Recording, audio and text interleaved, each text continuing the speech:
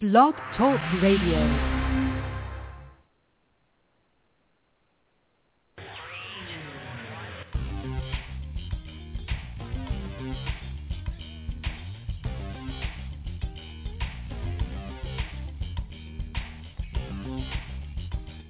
Good evening, America. Welcome to the program. This is a Just Cause Coast to Coast, where we bring you education, awareness, and information about judicial injustice. I'm Sam Thurman on behalf of Cliff Stewart, Ethel Lopez, and Lamont Banks, who are on assignment. Joining me this evening in the studio are Michelle Harris and Lynette Campbell, and they are our guest hosts sitting in tonight. How you guys doing? Great. How you ladies doing? I'm doing well, thank you.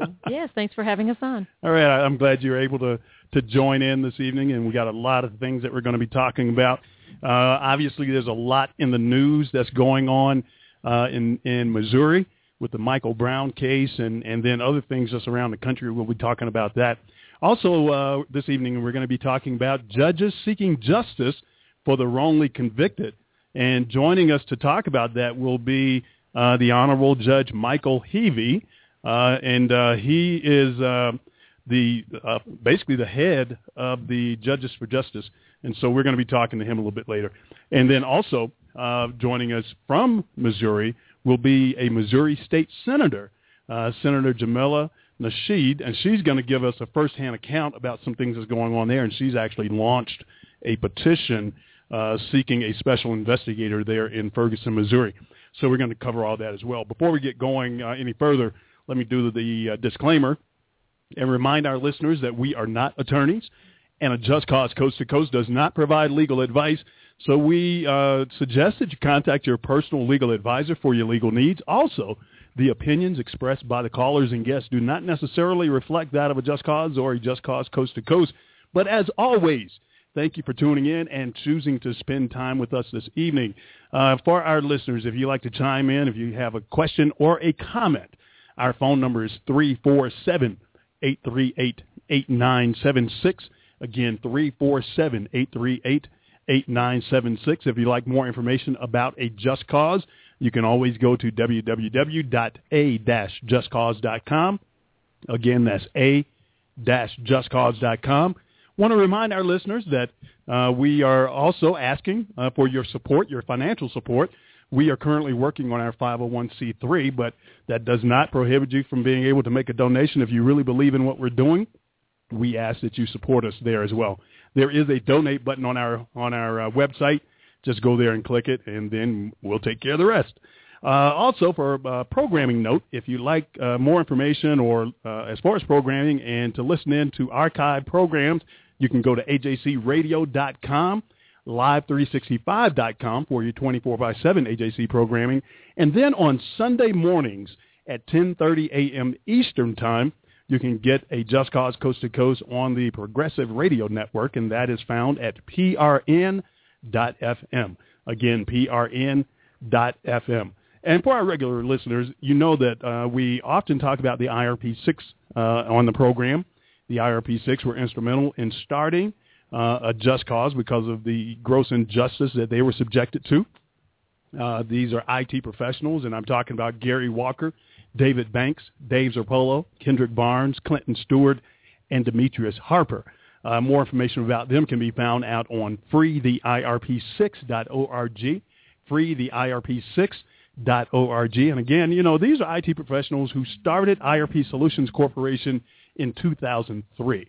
In 2005, their business was raided by the FBI under the auspice, basically under the guise of the fact someone is saying that they were committing fraud and had a scam going and all this kind of stuff. And there's nothing further from the truth on that. And so information out there on freetheirp6.org will dispel that. If you want to go back and listen to archive programs, going to definitely dispel any notion about that.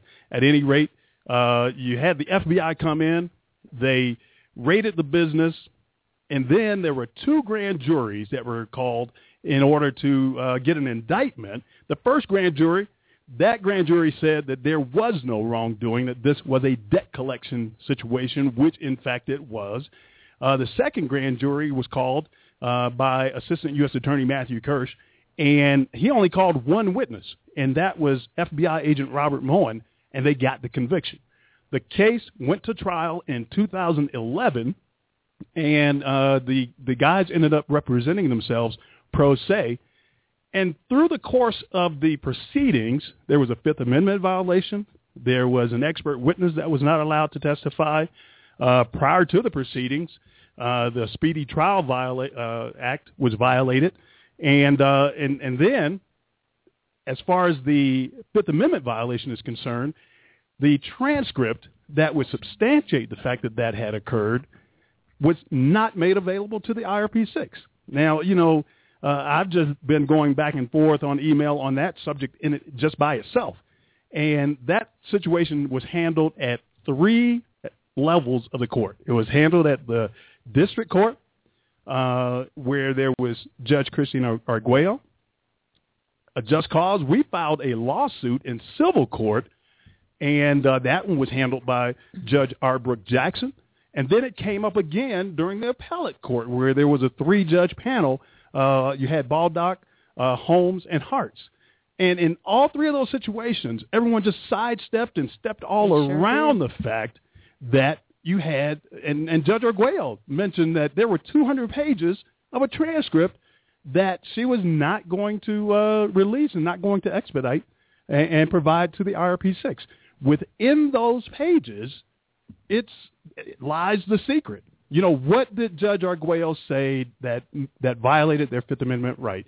And just to set the stage for that, there was a sidebar conference. During the sidebar conference, Judge Arguello forced the guys to take the stand. Now, through the entire rest of the trial, all the rest of the transcript is available. Why is it that this particular sidebar conference is not? Just mysteriously missing. I know, isn't that amazing? Sounds very, fishy. Yeah. It stinks. Not that it just sounds fishy, and that it's, it does, it stinks. And like some people say, it don't pass the smell test. And what bothers me is, how do 3 different courts determine that a transcript is missing means nothing? That is the law. They're supposed to follow the law. It's like they pick and choose what law they wanted to follow. And that bothers me as a citizen, because when you go to court, you expect to be able to, that your rights are not going to get violated in the process of a trial. Right. And how am I supposed to back up what is going on in court if you didn't record it? Or if you decide you can choose to hide it? That's right. the problem. All of us should be upset over that. That's right. Because when you go to court, what are they going to do to you when they hide? That's right. Because if they did it to the IRP-6, they're doing it to other people. Well, basically, it's a disregard for the law. It is. I mean, you got the Court Reporters Act that says that transcripts are in their entirety, unedited, raw notes, and in their final version, their final state, supposed to be made available for review for 10 years. Now, if a officer of the court, i.e. if a judge decides that there's something that lies within a particular transcript that might be potentially incriminating or might put me in a bad light, then all I got to do is just make it disappear. And then I say, well, I don't remember what I said, but I made a ruling on that it wasn't necessary. And so, the defendants or whomever, they're just going to have to deal with that. Yeah. I don't get that. And from transcript to transcript, at the district court level, at the civil court level, and in the appellate court level, all of them do agree on one thing, and that is there is no dispute that something is missing. Exactly. Why can't they do something about it? If there's something missing, they need to find out where that something is. And that something is the main thing that makes this case just, get totally thrown out. Now, we talked over the last few days about the fact that the appellate court, the 10th Circuit Court of Appeals, has come back with a decision in the IRP-6 case, and they affirmed the lower court's decision as far as they basically affirmed the conviction. That's when, you got to take advantage of your other options now, and you got to, start, and I'm not going to go into detail about everything that's going on, but then that's when you have to seek other relief from the standpoint that, why is it that the district court has chosen to make transcripts disappear and then, don't ensure that due process is exercised?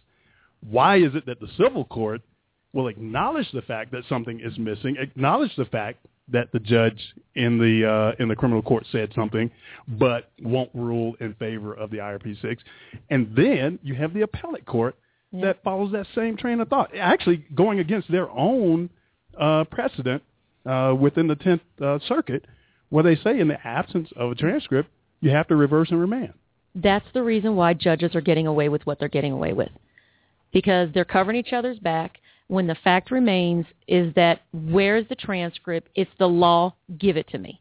Absolutely. It's not a request. This is the law. And I'm so tired of them rubbing each other's back because they're covering for each other. When the article was written by that judge, Sarakin, Judge Sarakin, he broke it down just in plain English, all of the reasons why that appeal should have came back and those guys should be free. Absolutely. I mean, it wasn't even just one thing. Absolutely. It was several things. And who is stupid enough to have the FBI agents in their business to build software to turn around and screw the FBI? You got it. I mean, really? Are you kidding me? You got it. Yep. It's just crazy.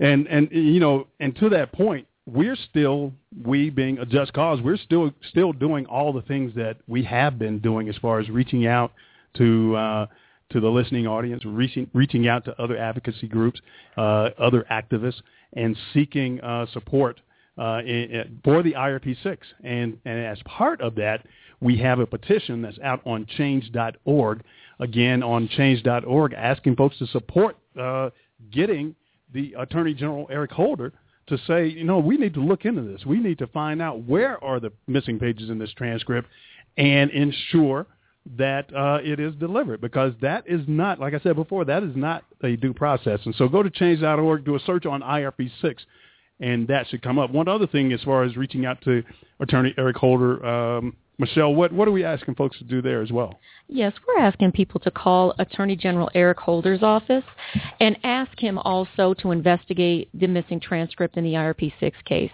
Their number is 202-514-2003, and there's a second number you can also call, 202-514-2005. And we're asking you, call as much as you can. We need to make some noise. We need to let them realize we're not going away until we get justice for these men. And, there are even questions with regard to the jury that was involved in this case. And so each week we put out a request to the listening audience who may have been jurors in this case. We don't know. I mean, we have a lot of people listening to this program every week. And so we're putting out a request to jurors, folks who were potentially a juror in this case, or someone who may know of a juror who was in this case. So, Lynette, what are we asking folks on that? We would ask the jurors who were in the IRP6 case to call us if you have any questions, any misgivings. If you think something was irregular that happened, please give us a call at 855-529-4252, or you can email us anonymously at contact@a-justcause.com. And just to show you how much attention this type of subject gets, we put out a press release on this past Friday. I believe that was August 15th. We put out a press release, and as of this moment, I'm looking at it right now, as of this moment, that press release has 91,000 impressions. What that means is that 91,000 folks have hit that page that at least has that and viewed that particular press release, and then there are a whole bunch of others who actually did a full page read. And what that means is that through technology, obviously, they can figure out who sat there and went through the entire press release and read the entire thing. And so you can go out to prweb.com, again, prweb.com, do a search on IRP6 again, and you will see a whole list of press releases there. And you can, again, go to www.a-justcause.com, www.a-justcause.com, and go to our media page, and you can get a viewing of all of the press releases that we put out over the last several months. And I know with regard to just action of the government and intervening in cases. I know, Michelle, you had pulled this one article that was talking about President Obama commuting a prison sentence. Yeah, there's an article out there about President Obama commuting a prison sentence after a judge refused to recognize a typo. And what's crazy is the guy got an extra 3.5 years because of a typo within the courts. And the judge basically effectively shrugged her shoulders and told him, listen, that's just too bad. You didn't ask soon enough. You had to do it within the year. Well, he didn't find out soon enough to get that resolved. And so President Obama stepped in and commuted his sentence. And so I'm thinking, for a typo, for the president to step in and commute someone's sentence, why can he not step in when you got 6 innocent men sitting in prison? That's right. And there are 200 pages of a court transcript missing. And what I noticed is a lot of people that we talk to are amazed that the transcript is missing at all. Absolutely. That how bizarre and odd it is that so much of the transcript is missing. And so what we're asking is for President Obama to take a look at the IRP6 case. Why is no one addressing the fact that those 200 pages are missing? That's right. If you can do it for this man, you certainly can do it for 6 innocent men, their families, some of whom have served their country, all of whom are innocent and deserve justice. You got it. And you know, that's one of the things, too, where you look at something like that. Some folks say, well, for a typo? Yeah. But when you look at transcripts that are missing and you have a judge that is saying that, I said something, I don't remember what I said, well, that to me would say that, especially when you got all the rest of the court proceedings there, that in and of itself should raise a red flag and say, well, we need to look into this. And I know, Lynette, you found another article that kind of, relates to the IRP6 situation from the standpoint early on, way early on, before it even went to trial. The IRP6 requested that Judge Arguello recuse herself. Yes, I did find an article where a Great Neck, New York defendant filed a motion to have the judge who's overseeing his case recuse herself because she had personal connections to the DA. She worked with the DA. They knew each other on a personal level, but yet she would not recuse herself from the case. Didn't that sound familiar? I was going to say, that's deja vu. Absolutely. I mean, Judge Arguello she worked at Holland & Hart, which is the same law firm that Greg Goldberg worked at. And Greg Goldberg was at one time a assistant U.S. attorney in the U.S. Attorney's Office in Denver. And but when the IRP6 raised that issue, Judge Arguello said that, well, no, I don't really know Mr. Goldberg. Yet in the Denver Post, Mr. Goldberg is quoted as congratulating Judge Arguello when she was appointed to the judgeship and saying that I know Christine Arguello very well. Very well. Yes, very well. She will do a fine job. So which is it? Exactly. Maybe the judge doesn't remember that conversation. She should. She worked with him. Maybe that's what it is. She doesn't remember that conversation. She doesn't remember much, does she? Faulty memory is a bad thing. So she forgot the law, too. So, Lynette, Michelle, thanks for being here this evening, and we're going to keep this thing rolling here. We're going to take a quick little break, and when we come back, we're going to hit some of the things that's in the news to include, I believe, Missouri State Senator Jamila Nasheed is going to be joining us on the other side of the break, shortly after the other side of the break. She's a busy woman right now. She got a lot of interviews going on, so she's going to take a little bit of time out and join us as well. This is a Just Cause Coast to Coast, where we bring you education, awareness, and information about judicial injustice. Our phone number is 347-838-8976, 347-838-8976. For Michelle and for Lynette, I'm Sam Thurman. We'll be right back.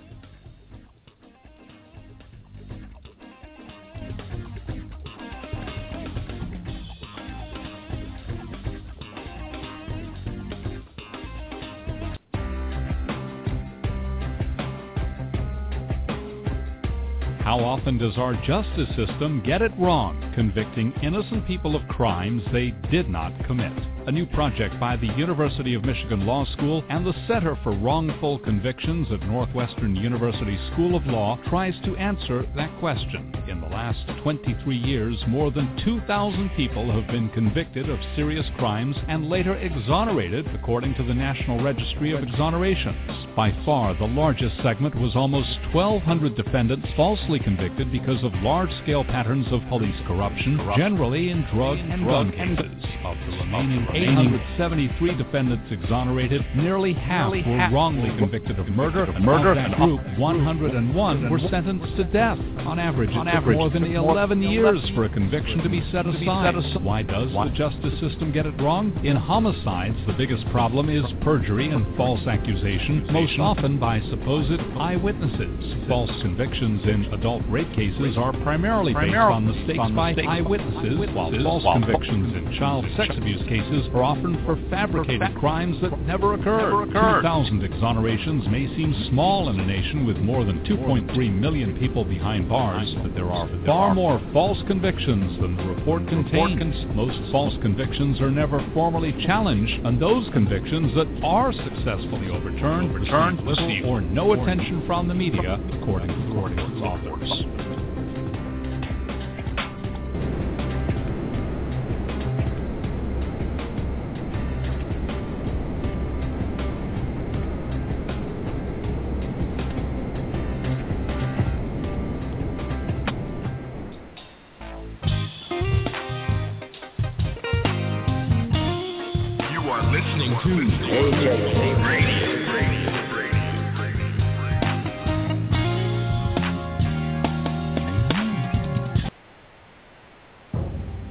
I'm a mother.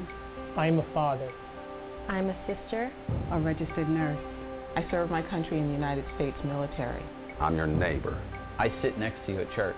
And my child was arrested, held in custody, questioned without my knowledge, exposed to violence, witnessed to rape, placed in solitary confinement, unable to call or see me, shackled to a wall, beaten, sentenced as an adult at age 17, sentenced as an adult at age 16, sentenced as an adult at age 15. We felt lost, isolated, ostracized, misjudged, terrified. And in the absence of all hope, my child took his own life. And then I found the Alliance for Youth Justice. They gave me the support and resources to get through one of the most difficult times in my life. Now I know I'm not alone. And neither are you. Now we have a voice. Now we have power. In numbers. In numbers. In numbers, we can make a difference. There are approximately 2 million children in the juvenile and criminal justice system in this country. These are the faces of those families. If you are the family member of a child who has been in the justice system, or if you are someone who supports this movement and is ready to make a difference, visit the Campaign for Youth Justice at www.campaignforyouthjustice.org. The opinions and views expressed by guests and callers on A Just Cause Coast to Coast do not necessarily reflect those of A Just Cause or A Just Cause Coast to Coast.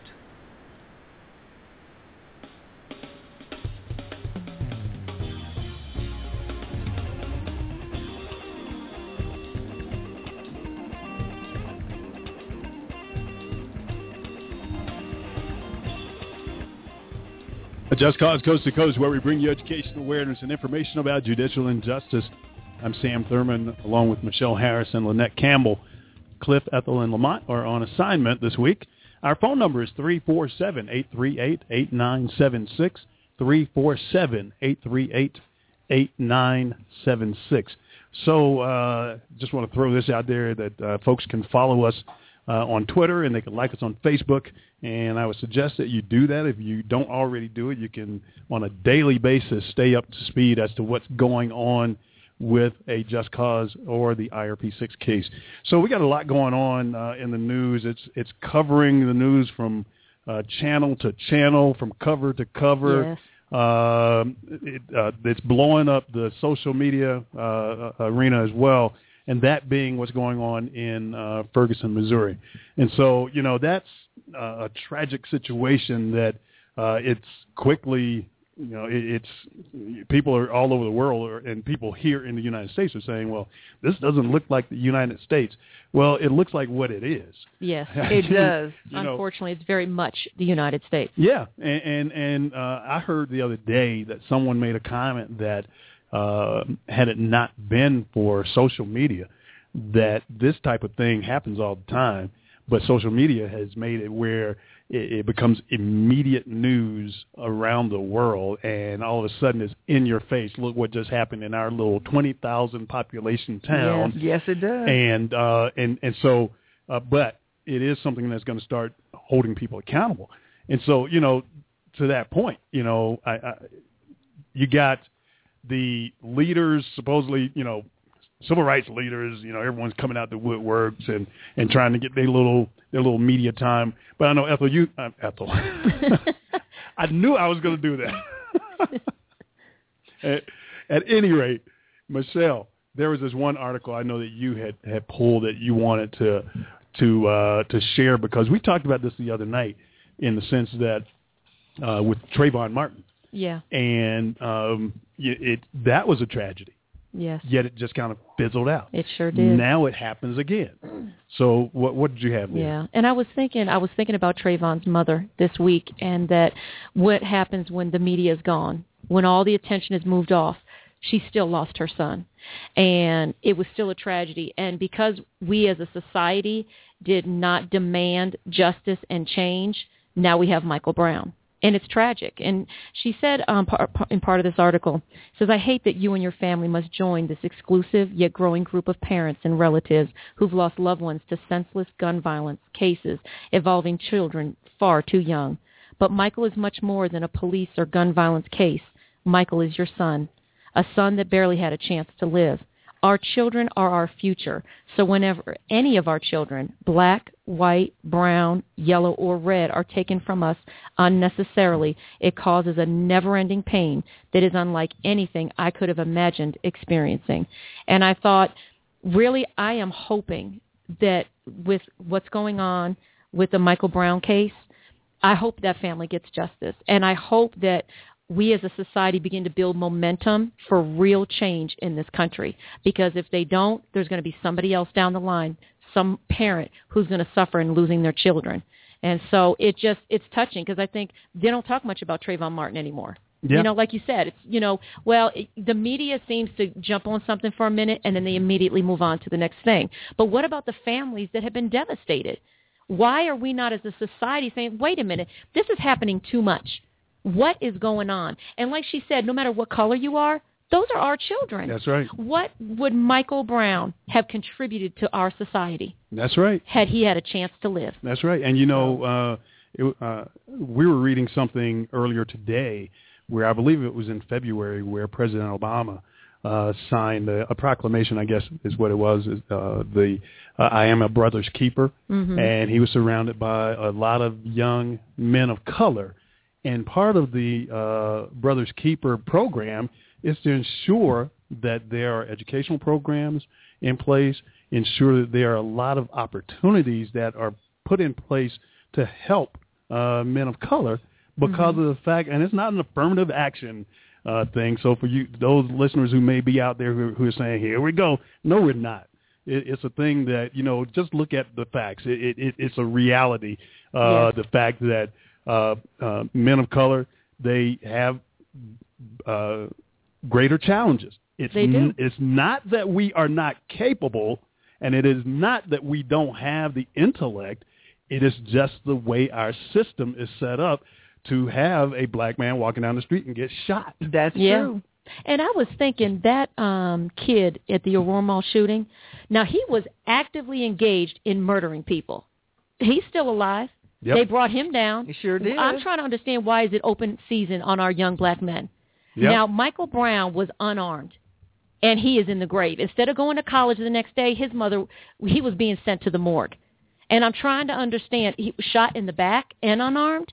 Something is wrong with this picture. Yeah. Well, I think the autopsy report came back, and they showed him shot 5 or 6 times up the right side of his body, Mm-hmm. and then and the one that got me though was the one to the top of the head. Yeah. And they said that was an indication that, now they threw out two theories, of course. You know, they're always going to throw stuff out there. They said either he was moving forward or he was falling. I think after you've been shot 4 or 5 times already, you're falling. You're falling. Exactly. And to get shot in the head, I think one of the marks even showed him being shot in the eye. And so, you know, we don't want to be insensitive, but it does need to be brought to the attention that you have an unarmed kid. Mm-hmm. And you know, there was no justification for that shooting at all. And what happened to trying to shoot to stop them or to wound them? Why is it most of these young black men are getting killed? If you can shoot, that's what bothers me about the Aurora shooting. That man was doing some serious damage, and yet and still you got a young black man, unarmed, and you're going to kill him? He wasn't even doing anything. Even if you chose to stop him, if he was walking in the middle of the street, are you trying to tell me that justifies taking his life? That's right. It's so extreme. We have to do something. I really hope that this begins to build momentum to make a real social change in this country. And to add to that, you know, just today, just outside of St. Louis, Missouri, there was another young man. Another shooting. And, you know, I don't know if all the story has been revealed yet. I'm sure they're looking into it. But this young man, they said that he, you know, stole some pastries or something like that and a couple of energy drinks. Yep. Yeah, that's grounds for being shot, right? Right and there. killed. It ranks right there with stealing cigars, I guess. You know, and they said that he was going for his waistband or something, you know, like reaching for his waist. But he didn't have a weapon. Yep. You know, and like you said, Michelle, why can't you shoot to bring him down, to disable him, you know? Yes. You don't have to shoot to kill when someone's holding, you know, a pastry in their hand. And what's crazy is they're getting shot full of holes. It's not like, okay, I shoot you one time to bring you down. It's like they're shooting to make sure that you're dead. Yeah, and the police are always saying, oh, I was in fear of my life. I was so afraid. You're afraid because of what? A pastry? Get a desk job. Thank you.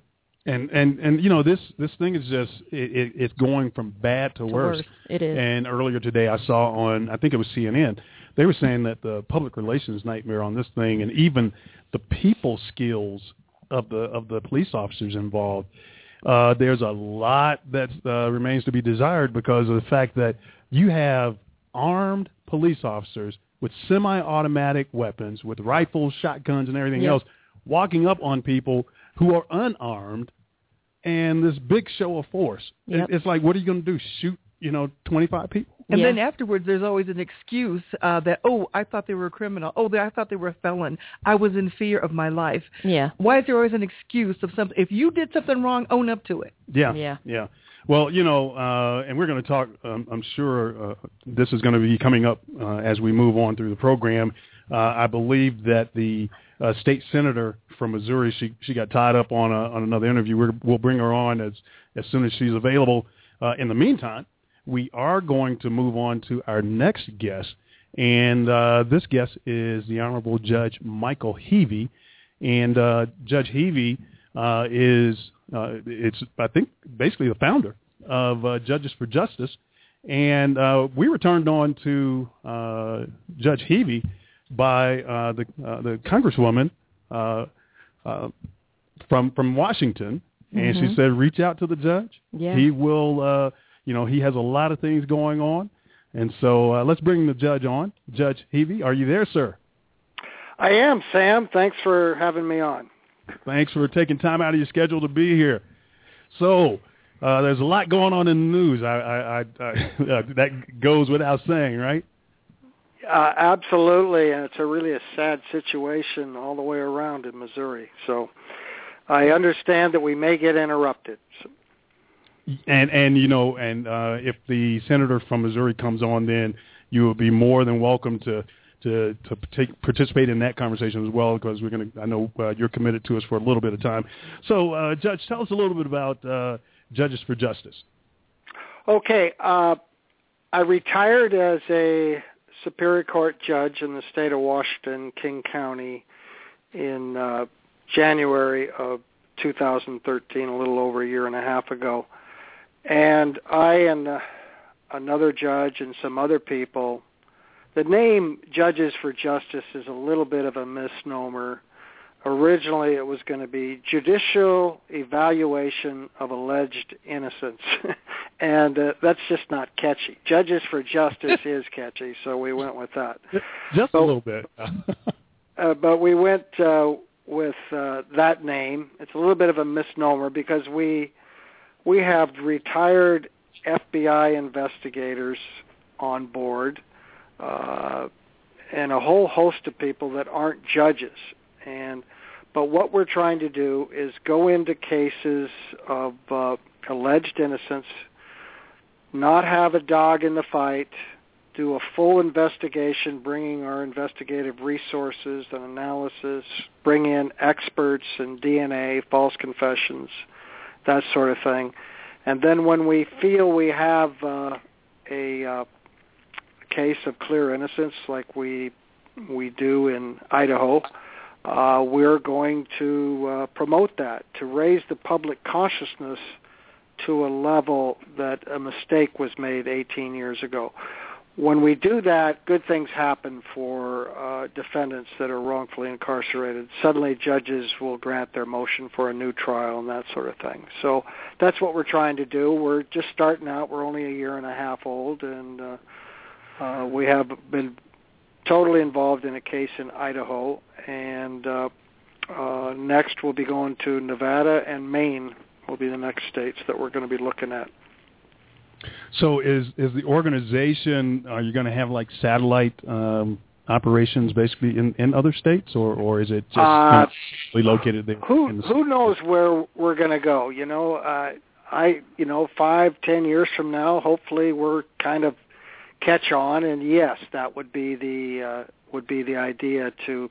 But we're not nothing in Washington State. I'm just too close to Washington State. Now, there probably are some wrongful convictions in this state, as there are in every state, but we're trying to come in neutral, skeptical, and so that when we do make an opinion that there's a wrongful conviction, it carries a lot of weight with it. So I know that when we were in Washington, D.C. 2 or 3 weeks ago, and Senator Cantwell had spoken highly of you, she stopped us in the hallway and engaged in a conversation, and so that was, a very good moment from the standpoint that the senator said, "Hey, I really respect and believe in what you guys are doing, what A Just Cause is doing. So reach out to Judge Heavey and use my name." And so again, we appreciate you joining us on this. So now there is a case that is well known that everyone is familiar with, and that being the Amanda Knox case. What kind of connection do you have with that particular case? That's basically how I got started. She's a neighbor girl. She went to the same Catholic high school in Seattle that my older daughter went to. They were classmates, and they carpooled to that school for 4 years. And so in 2007, she's arrested, and it didn't make sense to me. And then I asked my daughter, I said, what do you think of Amanda Knox? And she said, quote, "Amanda's the most genuinely kind person I know. She does not have a mean bone in her body." And that statement was such a total disconnect with what I'd been hearing in the press that I decided to get involved, and I contacted her parents, and they brought me in, and every step of the way it was just clear that it was a wrongful conviction. Wow. And so... Go ahead. Anyway, that's what started me on this recognition.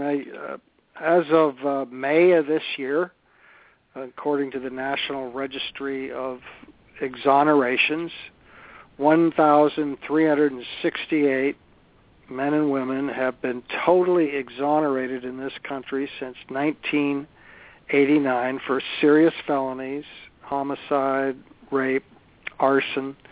107 of them were on death row.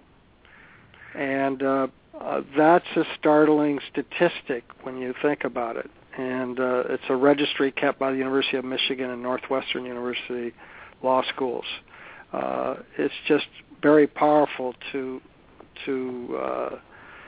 consider that, gosh, we get it wrong all the time. And one of the things we're doing is looking at the psychology behind the subconscious drivers that force or that result in wrongful convictions. And if you look at some well-known ones like the Central Park jogger case, where 5 New York teenagers were convicted, 4 of them allegedly confessed, and 13 years later or 12 years later, their convictions were vacated.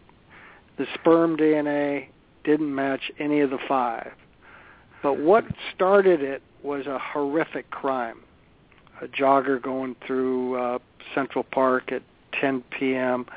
On a nice night and suddenly brutally attacked, left for dead, and sexually assaulted. That sets in motion these horrific crimes like the West Memphis 3 case, the Jerry Hobbs case in Illinois. When you see the Amanda Knox case, the Meredith Kircher murder in Perugia, when you see 2 guys get in a bar fight, one guy shoots the other one, most of the community is not upset about that except for the 2 families involved. But when a woman is left with her throat slit, left in a pool of blood, and been sexually assaulted, it gets every single one of us in the gut. We're going to demand to remove this fear and this threat out of our life. And then strange things happen after that. All right, Judge Michael Heavey with Judges for Justice is our guest this evening.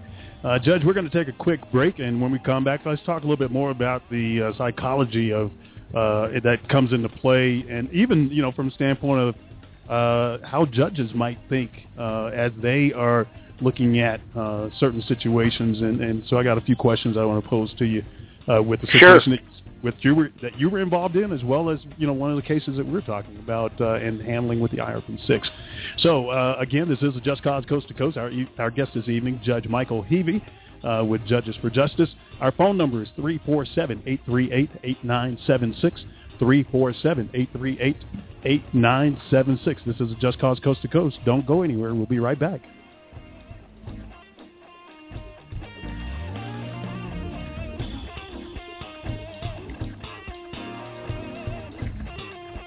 Join a Just Cause in the fight against wrongful convictions, judicial injustice, misconduct, and corruption. Contact us at 855-529-4252 or at www.a-justcause.com.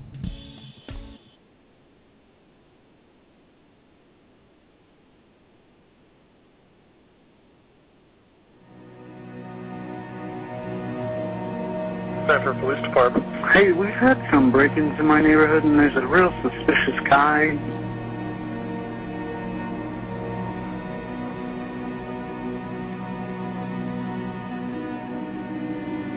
He looks black. Did you see what he was wearing? A dark hoodie, like a gray hoodie. I think the hoodie is as much responsible for Trayvon Martin's death as George Zimmerman was. Do I look suspicious? Do I look suspicious? Am I suspicious? This guy looks like he's up to no good, or he's on drugs or something. It's raining, and he's just walking around looking about. Are you following him? Yeah. Okay, we don't need you to do that. You have to recognize that this whole stylizing yourself as a gangster, you're going to be a gangster wannabe, well, people are going to perceive you as a menace. I am here to continue the research to fight cancer. To protect, to preserve, to prosper and live. I am here to be a pediatrician. I'm here to protect my children and my grandchild. To fight justice. To write the next great American movie. To give a voice to the voiceless. I am here to foster a generation of black entrepreneurs.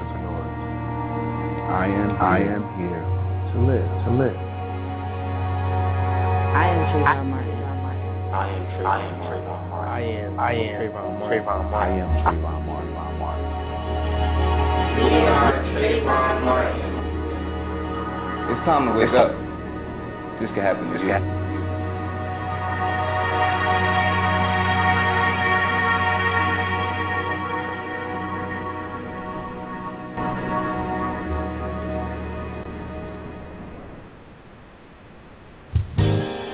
Listening to AJ Radio.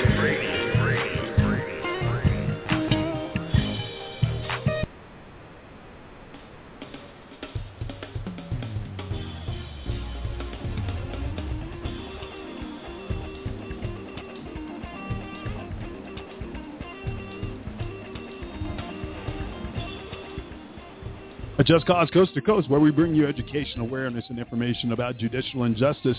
I'm Sam Thurman, along with Michelle Harris and Lynette Campbell. Ethel, Cliff, and Lamont are on assignment this week. For our listeners, if you'd like to join in on the conversation with a question or a comment, our phone number is 347-838-8976, 347-838-8976. Like us on Facebook, follow us on Twitter. Also, joining us this evening as our guest, Judge Michael Heavey, with the Judges for Justice, an organization that's been around just about a year now. And Judge Heavey, along with other retired judges, FBI investigators, and folks who can help in proving the fact that folks who say they're innocent, they take on those type of cases. Again, welcome to the program, Judge Heavey. Thank you, Sam. It's good to be on with you. So prior to the break, you were talking about the psychology that comes into play, and when it comes to different actions and the way people perceive things and so forth. And we were talking just a little bit about the Amanda Knox case and your relationship there. Now I know you found yourself in a little bit of I won't say hot water, but there was a little bit of scrutiny because of the fact that you looked at this particular situation, as you have even stated here. Understanding who Amanda was and her connection with your daughter in the school and so forth. And I see here that folks tried to say that you didn't use the judgeship in a proper way in supporting Amanda Knox, but you self-reported and said, hey, I'm not doing anything wrong here. A judge should not advocate his private interest, and you were not. And so how did you find yourself as far as, when you were in this situation, obviously you weren't deterred. And so what made you support in that manner? And then what made you take the stand that you took? Boy, that's a complicated question, but I was overwhelmed at the miscarriage of justice, the gross injustice that was going on in Italy, the tremendous, there's not an iota of evidence against her or her then boyfriend, Raffaele, but there was a tremendous amount of demonization of Amanda. If you think you know something about Amanda, you probably don't, because you probably learned it from the press, and a lot of it is fed by the prosecution in Italy. She's really a very nice person, who's, by the way, living in Manhattan now. So I saw that. I spoke out, but judges are theoretically have a judicial conduct code that they're not supposed to speak out on certain things like pending cases. And so, or to speak out where you would advance your personal interest or the personal interests of another. I finally came to the conclusion that I was compelled to speak out about the injustice that was going on. Somebody needed to say something. Others were saying something, but I had personal knowledge, and I felt I had to speak out. And there were people at our State Judicial Conduct Commission who thought I was in error on doing that. To this day, I disagree, and I would do it again.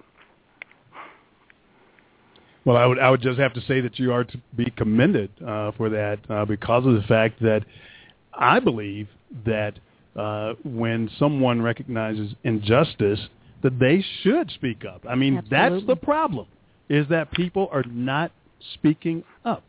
And I don't know if it's because of their political aspirations, their career goals, or what have you. I mean, and I know you're not familiar per se with the IRP 6 case, but in this case, we have situations where you got transcripts that are not being provided to the defendants. You got biases that occurred in the courtroom as far as expert witnesses not being allowed to testify. You got other things that are going on as far as Fifth Amendment violations and so forth.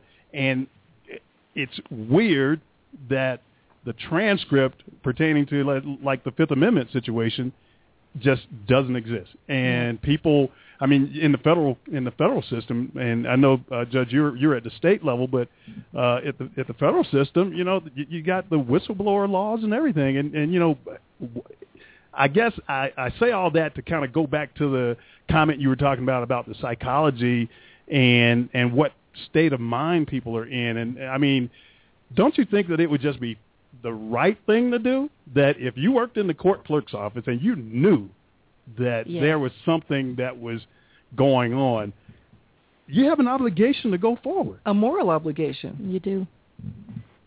Well, I think anybody that sees something wrong should stand up and say something. I can't agree with you more. Yeah, and I'm so glad that you as a judge are speaking out, because you know the system. And granted, I know this was done in Italy, but you know case law, you know what's right and wrong. You've dealt with a lot of cases. And I can say I appreciate as a citizen that you have spoken out, because I think too many times things go wrong because we won't speak out as a society or as an individual to say, listen, something is wrong here. Something needs to change. And I love the fact that you created this organization and that you are trying to make a difference. I think it's great. And Judge Heavey, this is Lynette. My comment is that if you as a judge can speak out, why can we not speak out also? We don't have the I should say higher echelon as you do. We don't have the soapbox which we can speak from like you do. But if we all band together, speak out against injustice, somebody has got to listen. Oh, I can't agree with you more. I really think you folks are doing a great service to our country in speaking out about the cases that you're passionate about. And, you know, Judge Heavey, we actually, and I don't think he's, you can correct me if I'm wrong, I don't think he's a part of Judges for Justice yet, but a retired federal judge, the Honorable Judge H. Lee Sarakin. He's a retired federal district judge as well as an appellate judge. He was on our program, several weeks ago now, and he just took to the situation with the IRP6, and he just wrote one article after another in Huffington Post as to how can you have a situation like this occur in our judicial system with transcripts being missing and people not due process not being afforded due process in a case. How can this be happening in the United States? And he broke it down even in one of his articles and said that for these 10 reasons this case should be remanded and reversed. Now, when you have a judge at that level, at the federal level, speaking out, I wish there were more of you because of the fact that, I think that, judges like yourself and judges like Judge Sarakin, I think people take note, and it's that type of thing that's going to bring about change in our country. I mean, if people don't do it in this manner, then you're going to have what's going on in Ferguson, Missouri. That's true. I mean, people are going to take, they're going to start saying, hey, I'm not getting justice, so I'm going to, exercise my own justice. And I'm sure, anything that Judges for Justice can do to prevent that from happening, I'm sure you and your colleagues are going to be working toward that end. And it's all about, like you said, education, but it's going to take all of us being activists to a certain extent, being advocates for reform and ensuring that people get their due process. I can't agree with you more, and I really admired, I don't know him, but I really hope to meet him someday, Judge Sirican. I assume he's a retired judge, because it's very difficult for sitting judges to speak out. Yeah, he's a retired federal district judge, and then he was promoted to the appellate judge level as far as a federal judge is concerned. But yeah, well, he is now retired. He sounds quite. I'm sure he is eminently qualified, and it's fantastic you have him on your side speaking out. And so, Judge Heavey, if someone wanted to reach out to Judges for Justice, and how would they go about doing that? And what's what's your intake process? What qualifies a case to come to Judges for Justice? Well, we have a website that's www.judgesforjustice.org, and we have a contact us on there. And every once in a while we get contacted. We're, I don't want to make us sound bigger than we are. We're really kind of just getting started on this whole thing. But I've never heard anybody critical of the idea of a neutral, impartial group, maybe even leaning towards the prosecution side of things and law enforcement, coming in, taking a look at cases, and then seeing what they can do to help reverse this wrongful conviction and get these people out of prison. But to answer your question, there's a contact us. We generally deal in cases that the three that we have in line, the Chris Tapp case in Idaho, Kirsten Lobato case in Nevada, and the Tony Sanborn case in Maine, our underlying crimes are pretty horrific. And as I said, those kind of cases, they set in motion some human subconscious forces that can get pretty ugly. So it's fear. It puts the community in fear, and bad things happen when people are in fear. All right. So as far as, and I'll give that out again, judgesforjustice.org. Again, www.judgesforjustice.org. And joining us is Judge Michael Heavey with Judges for Justice. And so if any of our listening audience would like to reach out to the judge, you can go there to their website. And we appreciate you joining us this evening and sharing some thoughts with regard to what your organization is doing. And again, we appreciate you taking time out of your schedule to be with us. I'm sure this will not be the last time that we're going to be talking with you. And so any closing thoughts or any closing comments that you'd like to make? Just keep up your good works.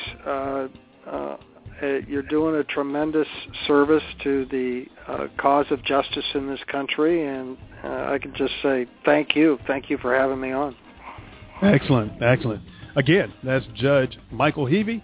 We're going to take another quick break here, and when we come back, we're going to talk a little bit about some of the other things that's going on, and we're going to see if we're going to be able to get the Missouri Senator on as well. This is a Just Cause, Coast to Coast, where we bring you education, awareness, and information about judicial injustice. Our phone number, 347-838-8976, 347-838-8976. Don't go anywhere. We'll be right back.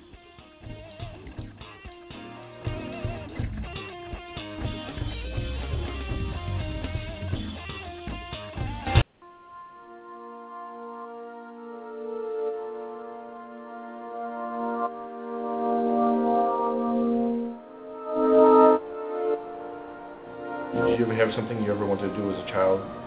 Be an astronaut, be a doctor? I always wanted to be a police officer.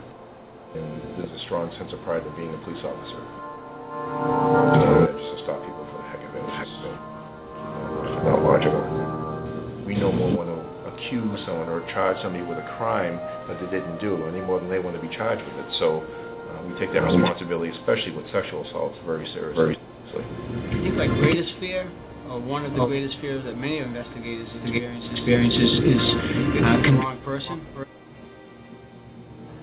As police officers, one of the things that we're always very concerned about is the potential that we have for putting an innocent person into jail if we do not do our job properly. And the need for us to know that we did our job properly and that justice is being done.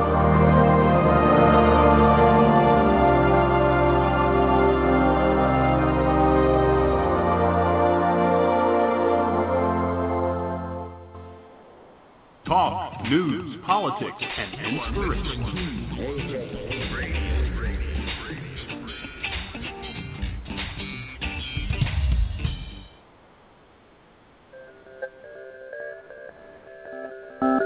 The racial composition of the prison population in the United States is very different from the population at large. If people are worried about inequality in America today, I think this deserves more attention in the discussion. Racial inequality in the criminal justice system gets ignored because it doesn't affect most people. In 2010, over 1.6 million people were in state and federal prisons within the United States. So 497 out of every 100,000 Americans were in jail. About half of 1%. Less than 1%. That doesn't seem very large, but when you separate that population by race, you recognize that the personal effects of the criminal justice system are very unequally shared throughout our societies. Whites make up 64% of the total population, but only 31% of the incarcerated population. Blacks represent 14% of society, but 36% of the prison population. Hispanics are 16% of America, but 24% of the American prison population. Less than 1 in 100 Americans are currently in jail, but for some races, genders, and age groups, that ratio is a lot larger. For example, if you're young, black, and male, it's closer to about 1 in 4. That means you'd have a higher probability of going to jail than of getting married or going to college. These results are unequal and problematic, as poor black communities lack so many of their members. But what can be done? The causes of this trend are undoubtedly complicated and multi-causal. But there is reason to suggest that part of the blame is our criminal justice system itself. In the ways police officers enforce laws, in the ways that laws are written and prosecuted, and more. In many cases, it is not overt racism by individual actors. Many police officers, prosecutors, and judges are undoubtedly trying to be fair and trying to do the right thing. But economics can explain how unequal enforcement of the criminal law happens anyway. This is because the political and bureaucratic structure of the criminal justice system creates perverse incentives. The formal laws surrounding drug prohibition, for example, are written as if to be colorblind. But people with different levels of wealth face different costs and benefits to participating in the drug trade. Different groups consume different drugs at different rates, and lastly, those groups are politically represented in very different quantities. Thus, they are arrested and incarcerated at very different rates. How could minority groups hope to use the political process to fix inequality when they are systematically over-incarcerated and disenfranchised? Despite noble intentions, politics often does not affect the basic incentives of costs and benefits faced by political or citizen actors. We might need a new approach to social change if we are going to address these problems. We definitely need more study into the causes of inequality, and we should admit that radical changes might be both necessary and preferable to the status quo.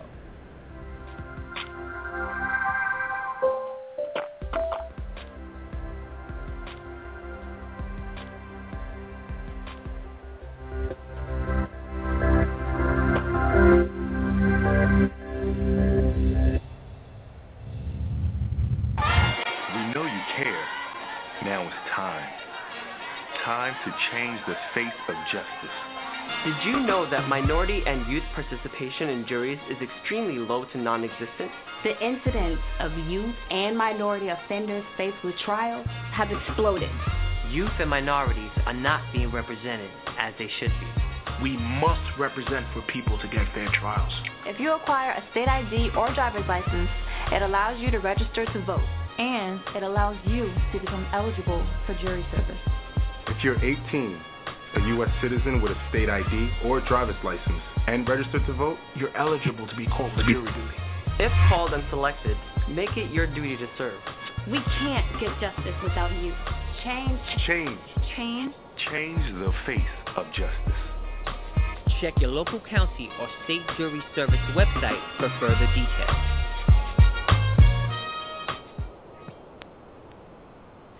The opinions and views expressed by guests and callers on A Just Cause Coast to Coast do not necessarily reflect those of A Just Cause or A Just Cause Coast to Coast.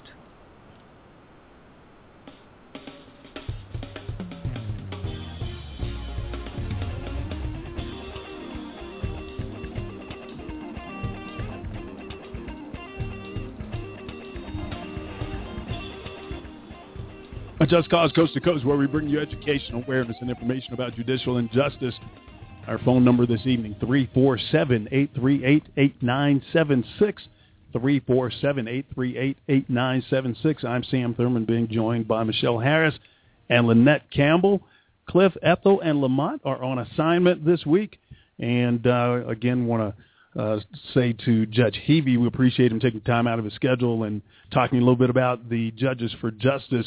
You know, if we had more judges like Judge Heavey and then also, Judge H. Lee Sarakin, we need judges like these to be out in the forefront talking about the things that need to change. I mean, they know what's going on in the court systems, and they know that the court systems get it wrong.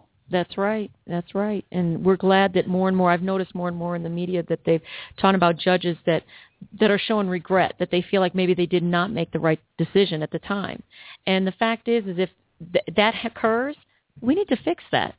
What's amazing to me is I find such a resistance from prosecutors and judges to admit that they're wrong. They're human. That's right. You know what I'm saying? Even if I didn't knowingly do it wrong, I mean, you got some judges out there that need to just be taken off the bench. Okay, but even the good ones, if I've done something, there has to be a process in place to fix that. That's right. And, when you talk about the prosecutors as well, this thing with blanket immunity, and I got to say, like we always say here on the program, that we don't throw the baby out with the bathwater. So we know that there are some excellent judges out there, i.e. Judge Heavey, i.e. Judge H. Lee Sarakin. And there are a host of others. Yeah. There are a lot of other prosecutors who are out there who take their job very seriously, and they, are doing what the charter of their office requires them to do. Yeah. But at the same time, when folks like this, when they recognize that something is wrong, they're standing out. That's and they're saying it. They do. Then you have the other ones that are out there who are saying who have career goals or whatever. And it becomes a numbers game that I want this conviction at any cost. Yes. And that's the kind of thing that needs to be changed. And like Judge Heavey, he was sharing the numbers as far as on the National Registry of Exonerations. They just recently updated that. And it's saying now currently 1,409 exonerations. Now, but that's 1,409 people too many. Yeah, that's right. How many more are sitting in jail languishing and just they say that they're innocent, and it is obvious that they're innocent. They're not supposed to even be in prison, yet no one's taking any heed to them. And I was thinking about that number and what, like you're saying, all the people that are in prison, these 1,400 people probably had to fight tooth and nail to get justice. What I noticed is a lot of people that get wrongfully convicted, nobody wants to hear them. They are pushed aside, and you have to fight tooth and nail to get your issue addressed. When the fact is if it was a just system and there was checks and true balances, they could say, hey, if something's been done wrong, we're going to make that right. Right. So I wonder, in reality, if it wasn't such a struggle to fight for true justice, this number probably 10 times this. At least. Well, and there have been studies done as well that show that how many people who are on death row are innocent or were innocent and still were executed. Yes. And the thing, like you're saying, Michelle, it takes way too long. Yes. I mean, I'm looking at the National Registry of Exonerations right now, and you know, here's one situation. Joseph Lamont Abbott, and his case, he was convicted in 1995. He was exonerated in 2009. Here's another one with Mr. Legeno Acero. He was convicted in 1994, exonerated in 2006. Anthony Adams, 1996 to 2001. And then they're the ones that are just way out there. Lawrence Adams, convicted in 1974, exonerated in 2004. And something's wrong with that. Why does it have to take so long? And the thing is, and you know, we've talked about it as far as the definition of exoneration as well. It doesn't fit because you know, you can have a gentleman or a lady. I mean, you know, they're wrongful conviction across the board, but that term exoneration, it doesn't fit as far as what actually happens. You know, they can get out of prison and be proven the fact that through DNA or whatever the situation may be, that they are not the perpetrator. Yep. Well, they are released from prison, set on their way, and in many cases, a majority of the cases, they don't have the same types of programs available to them, like education, housing assistance, and so forth and so on. They don't have a halfway house to go to. Yeah. You know, but if you were convicted of a crime and you're getting ready to be paroled, then you're going to a halfway house. You got programs, education programs. You got all kinds of other programs that are available to you. These folks, they have to fight tooth and nail to get any kind of restitution for the fact that you just took 28 years or 25 or 30 or whatever the number of years it is, that you took all these years away from me. And then they're going to fight them on their exoneration, even if they've cleared their name. It's like you have to fight to completely clear your name so that the records are expunged, or because people are still looking at, well, weren't you convicted? It's like they spread it all over the news that you were guilty, but now when you were actually wrong and I was never guilty, it's very quiet. Yep. It's very quiet. And I thought about this list. How many people on this list of exonerees died before they were exonerated? That's right. That spent their life in prison for a crime they did not commit. That's right. You know, I want to be exonerated. I'd want my name cleared, but can you do it while I'm living? Yes. And you know, and the other thing, too, that people do not like to, and we talked about it just briefly earlier, where the racial disparity that comes into play when it comes to this kind of thing. And Cliff, on the program the other evening, he brought up an article that the research team found here at Just Cause Radio, and it's on Huffington Post, and it says, when the media treats white suspects and killers better than black victims. Do you get that? Victims. Yeah. Yes. White suspects and killers better than black victims. So, Michelle, you mentioned earlier about the shooting in Denver. And so here it says, theater shooting suspect was brilliant science student. Wow. Now, he's the killer. Yeah. He's the killer. Now, they compare that to the Michael Brown story, where Michael Brown is the victim. He got shot down in the middle of the street. But he's a suspect. No, he's the victim. No, but the way they worded it is police say Michael Brown struggled with officer before shooting. Right, that's what I mean. They're trying to insinuate like he was a suspect. And the fact was he wasn't. Right. And so it's so, until we really deal with that issue in this country, we try to shove it under the carpet, but the numbers are there. Yeah. The proof is there. Yeah. And it's troubling that we as a society, it doesn't matter if another black man's been killed. The way society treats us, like, so what? Well, it does matter. Yeah. These are our kids. These are young people that have an opportunity to contribute in our society. And so we all should be treated equal until we come to that point where no child should be killed in the street like a dog, and we not do something. It's going to continue. And Michelle, you know, to that point, it's like when you do have African-American men or men of color, you know, it could be African-American, it could be Latino, what have you, when they do take the steps to better themselves, to put themselves in a position to make an impact in their community, to make an impact in business, then it's still held against them. Sure is. The IRP 6, yep. You got 5 black, 1 white. You got Gary Walker, David Banks, Dave Zappolo, Kendrick Barnes, Clinton Stewart, Demetrius Harper. Dave Zappolo is the white guy in the bunch. Yeah. But he's a brother just in the same. But the other 5, Gary Walker had a presidential appointment to the Air Force Academy. Yep. He didn't finish at the Air Force Academy because of his eyesight. He really wanted to fly. But he got in. But he got his. Then he went on to still get his degree in technology.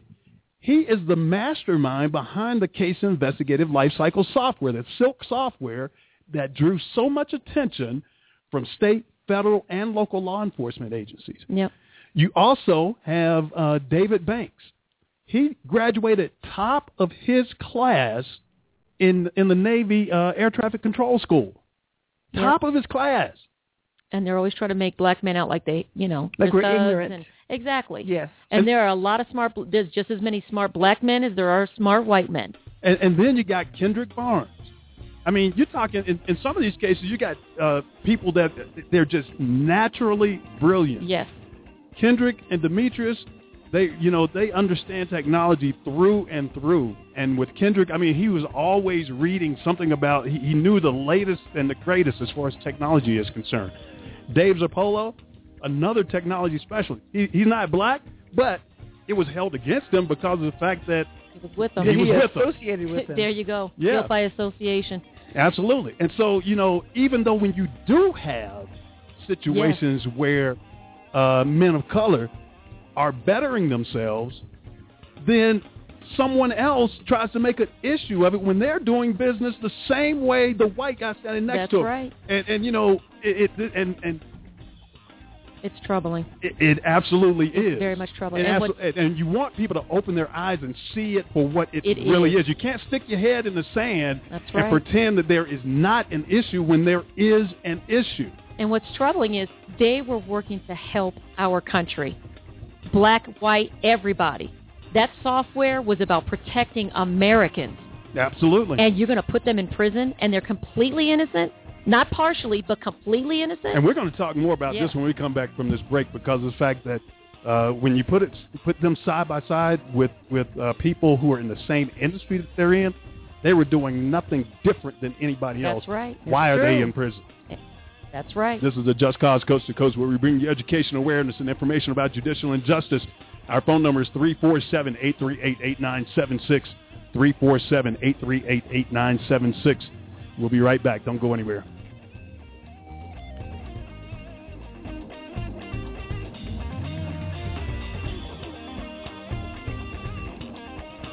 At the inception of A Just Cause Coast to Coast, the host and crew decided to devote a segment of each show to an exoneree moment. The purpose of the exoneree moment was to outline the case and highlight the circumstances that led to a wrongful conviction. AJC Radio also wanted to highlight the successes and failures of the justice system, understanding why the system failed and what ultimately turned the tide and cleared their name.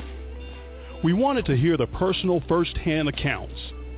They were appalling, emotional, astounding, and overwhelming. Lives devastated by the system. After many interviews, we discovered that many of the stories we outlined didn't quite fit the term exoneree or exonerated. Most of the people who shared their stories were released from the building, but not from the system. They struggled to get their records expunged and clear their names, find suitable employment and housing, obtain restitution from the state, and reconnect with their families and friends. And it hardly fit the definition of exonerated, which means to free from guilt of blame, to clear from a charge of guilt or fault, to exculpate. Release conveys to free from confinement, bondage, obligation, or pain, to free from anything that restrains. The spirit of the exoneree moment lives on, to to tell the personal stories of those whose lives have been devastated by the justice system, but we've renamed the segment to A Profile of the Wrongly Convicted. These are the stories of lives taken and returned, but must be rebuilt, adapted, reestablished, and transformed. The Profile of a Wrongly Convicted. Stanley Rice was sentenced to 100 years in prison for the abduction, rape, and deviant sexual assault of a 32-year-old Chicago woman on September 8, 1982. Rice, then 28, was arrested the day after the crime and spent the next 31 years behind bars before he was exonerated and freed in 2013. The victim, Karen Byron, was white, testified she was walking to a liquor store when several African-American men offered her a ride, which she had accepted. The men beat, severely burned her with hot metal objects, and repeatedly raped her. When she finally was released, Byron stumbled into a gas station where an attendant called the police. She was treated for burns covering more than 80% of her body. Police arrested Rice and 3 other men, Michael Fowler, Rodney Benson, and Lee Holmes. Byron did not identify Rice, but she did identify the other 3 men, all of whom pled guilty pursuant to a plea agreement. Fowler was sentenced to 4 years in prison, and Benson and Holmes each to only 30 months probation. Rice was charged based on his confession. Before his trial, he made a motion to suppress that confession because the police officers tortured him to get it. In the basement of police headquarters, after he told them he was not involved, they repeatedly beat him in the head, arms, kneecaps, and groin with a 16-inch flashlight and a piece of rubber. A physician and paramedic who examined him the day of his arrest testified his injuries were consistent with his torture allegation, but the police officers denied it, and Judge Thomas R. Fitzgerald denied Rice's suppression motion. At trial, in addition to introducing his alleged confession, prosecutors called 2 eyewitnesses, Bobby Joe Williams and Kenneth Lewis, who testified they'd seen Rice rape the victim and burn her with hot spoons. Although there was no physical evidence linking him to the crime and the victim had not identified him, the jury still convicted Rice. An appeal was filed, and a public defender, Heidi Lynn Lambros, was assigned to represent him. After the appeal was denied, Lambros believed so strongly in his innocence, she continued to work on the case on her own time. New life was breathed into the case on July 9, 2006, when Special Prosecutor Edward J. Egan investigated the police torture. He found 2 of the officers, Dignan and Byrne, had tortured suspects to extract confessions during the 1980s. Prosecutors appealed to the Supreme Court. One witness, Bobby Joe Williams, recanted his trial testimony, providing an affidavit that Dignan and Byrne had tortured him, forcing him to falsely implicate Rice. 2 of the men who pled guilty to the crime, Fowler and Benson, also stated that Byrne had 2 of the men who pled guilty to the crime, Fowler and Benson, also stated neither Rice nor Kenneth Lewis, the second eyewitness who had claimed to have seen Rice assault the victim, had been present during the crime. On February 2, 2012, the Supreme Court ordered a hearing on Rice's torture claim. Rice's exoneration followed a landmark decision that the Illinois State Court handed down in his case in February 2012, holding that the use of a physically coerced confession as evidence of guilt at a criminal trial is never a harmless error. On December 12, 2013, Rice's conviction was vacated on the grounds that unrebutted torture evidence and a key prosecution witness had recanted his trial testimony. The prosecution then dismissed the charges, and after 31 years in prison, Rice, now 59, was released. This has been a profile of the wrongfully convicted with Radio.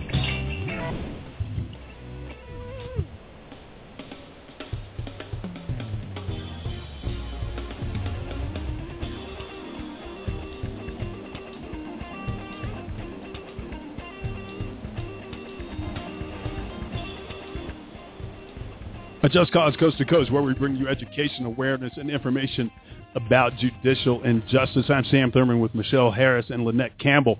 Cliff, Ethel, and Lamont are on assignment this week. Our phone number, 347-838-8976, 347-838-8976. I want to go back to that conversation we were having just before the break and looking at the fact that, the racial disparity. Yeah. And again, like I was saying, people want to stick their head in the sand and pretend as though that there are no issues when there are issues. And like we were talking about with the IRP 6, you have 6 gentlemen, 5 black, 1 white, and they were doing things according to the way the system says you should. Get That's your right. education, That's get right. a job, and then if you have aspirations, start a business and so forth and so on. Now, Exactly. in the IRP 6 case, you got an IT company Yeah. developing software for law enforcement, the case investigative lifecycle software. That's right. Developed by Gary Walker.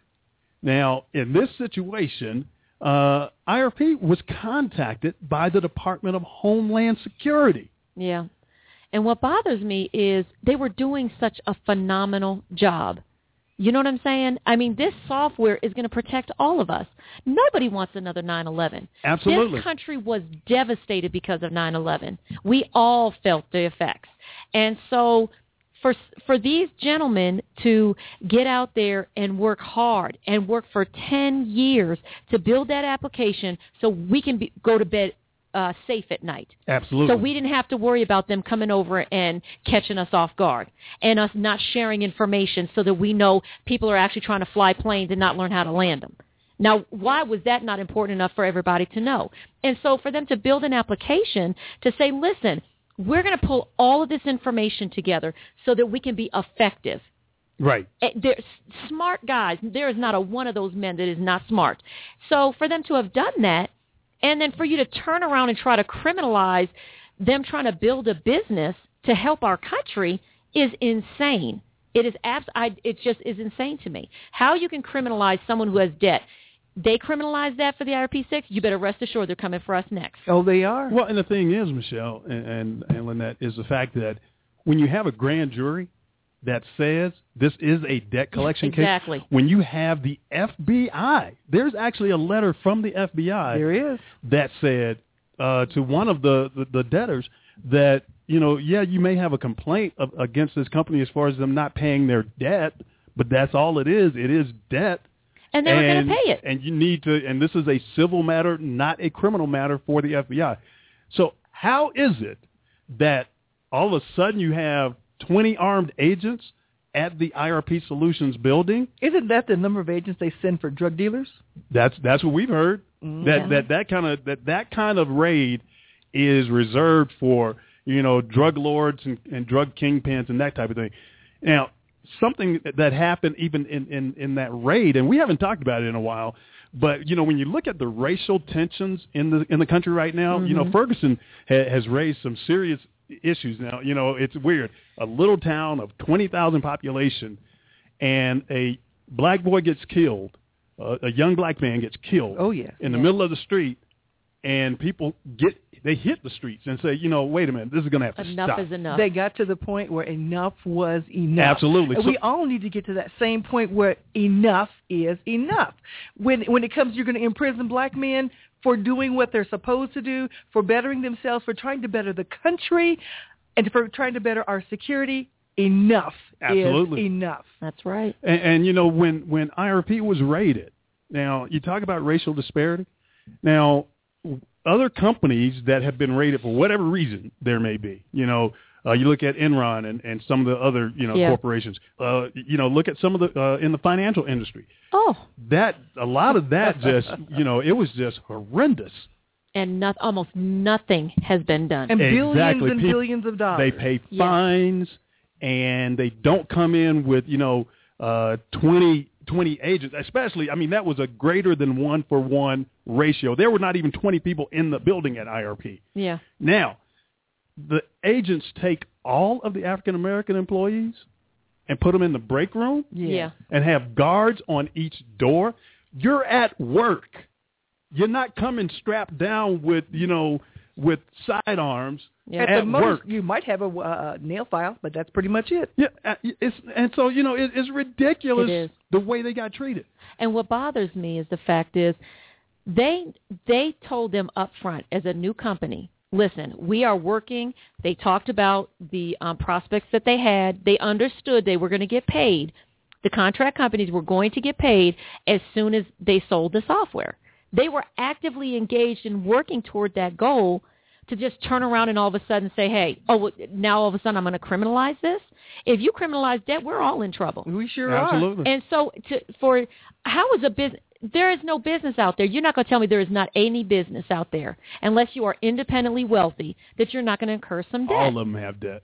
And so how all of a sudden is it a crime for IRP 6 to have some debt, but not for everybody else? But, Michelle, I'm telling you that and again, we haven't talked about this part of it in a while, but the way that it just raises that issue again of the way African Americans or people of color are treated versus, their counterparts. And to me, the black man can't catch a break, okay? First, you criticize me if I don't have a job. You won't give me one, right? You won't give me equal share to get out in the workforce and get a job. So you got a problem with that. You don't want me in the street. Well, now these smart black men have jobs. They are smart, intelligent. They are taking care of business. They're taking care of their families. And then you're going to turn around and criticize them for that. And one of the FBI agents who was in the raid at IRP Solutions actually made this comment to Gary Walker and to David Banks. I believe that's who the comment was made to, that if a white woman came here and wanted a job, could she get hired? What kind of comment is that? And whoever that was, they did. You're talking to her right now. That's right. I was up at IRP Solutions, and they were doing a phenomenal job. And so I resent the insinuation that somehow they wouldn't hire. They're not the racist. You are. There you go. And to make a comment like that, you got problems.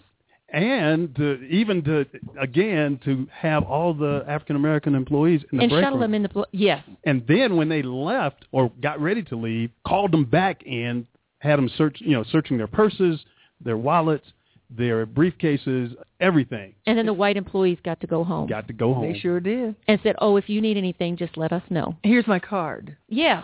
And then one of the other agencies that IRP was working with was NYPD. Yeah. NYPD, things were going, it was very well. Very well. Gary and David, the way that Gary designed the software, he designed it to where it could be customized without a whole lot of effort. Mm-hmm. You're talking about, again, brilliant guys who had been in technology for years, and they'd seen the failures. They working in corporate, you see all the downfall. You see how people do not get things done. Yep. And one of the mantra within IRP 6 or within IRP Solutions was make it happen, get it done. Mm-hmm. And so it was one of those things of you're going to get it done, and you're going to get it done quicker than anyone and better than anyone. That's right. So, Gary, he was answering the mail, in a sense, as far as if someone said, hey, can you make it do this? The Department of Homeland Security said, can you put a federal face on it? Mm-hmm. Okay, we can do that. Mm-hmm. That's right. Gary went about to do that to ensure that it had a federal face on it and that it had the robustness, if you will, to sustain and be able to support the demands of an application that will be used at the federal level. Well, and the same thing even with NYPD. NYPD, they asked for certain modifications, and at that time, and folks can look this up, there's the Real-Time Crime Center. That was a new initiative at the NYPD at the time that IRP was talking to them. The NYPD was asking IRP, hey, can you make your software do this, and this? Well, there was the sergeant that was in charge of the technology division there at NYPD. He actually made a comment that he didn't understand why IRP had not closed business yet. That's right. At NYPD. He made a point of saying that he didn't know if it was because they were black perhaps, or whether they were small. Yeah. Now, the fact that he even put that comment in there to say, well, I don't know if it was because they were black or maybe because they were small. Because they're not IBM? Yeah, there you go. That too. But, it's like when you have someone that's within an agency who handles technology and makes a comment like that and is providing feedback that, everyone that sees this, they really like what they see. That was the same comment they got from Department of Homeland Security. Yep. Right after one of the demos, the program manager there at the Department of Homeland Security came out and said the FBI, Secret Service, Federal Air Marshals, TSA, Immigration and Customs Enforcement folks, they like what they see. And you want to know why? Because this actually worked. It worked. After they actually spent all that money. What was it, the Sentinel? What was the other one? Sentinel, yeah, and the virtual case file. Yes. And I'm thinking, okay, the government wasted what was it, $1 billion? $1 billion. With a B. A B. They wasted $1 billion of our money. They should have been excited because Silk Software actually worked. Yep. And they didn't spend, let's take $1 billion. Let's take the ED off of there. Works. Silk Software. That's works. right. You're right, because it's still out there, and they're not getting it until they pay for it. There you go. And then even again going back to the grand jury thing. Why is it that a grand jury can say that these guys are, it's debt? They aren't doing anything wrong. Why can't the court or the assistant U.S. attorney take that for what it's worth? Exactly. Why do you have to repackage it and come back and then represent something to another grand jury and don't call witnesses who can really say what this company is about? That's what bothered me. That they could go in through the back door and have one line witness, and then all of a sudden it starts all over again. When the fact is the first grand jury had enough information that they understood what the issue was. It's a debt collection case. That's right. So how is that? And that bothers me. That needs to be fixed. Because then that tells me, well, what did they say?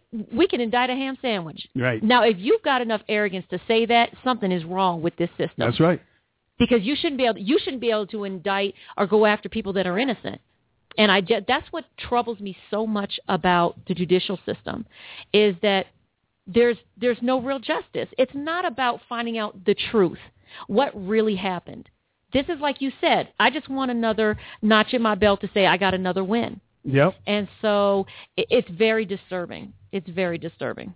And, and if you look at another aspect of the IRP6 case, even during trial, why is it that you have an expert witness that Judge Arguello agreed with Prosecutor Assistant U.S. Attorney Matthew Kirsch in saying that, well, no, he shouldn't be allowed to testify. And I'm talking about Andrew Albarelli. Yeah. That's right. Why not?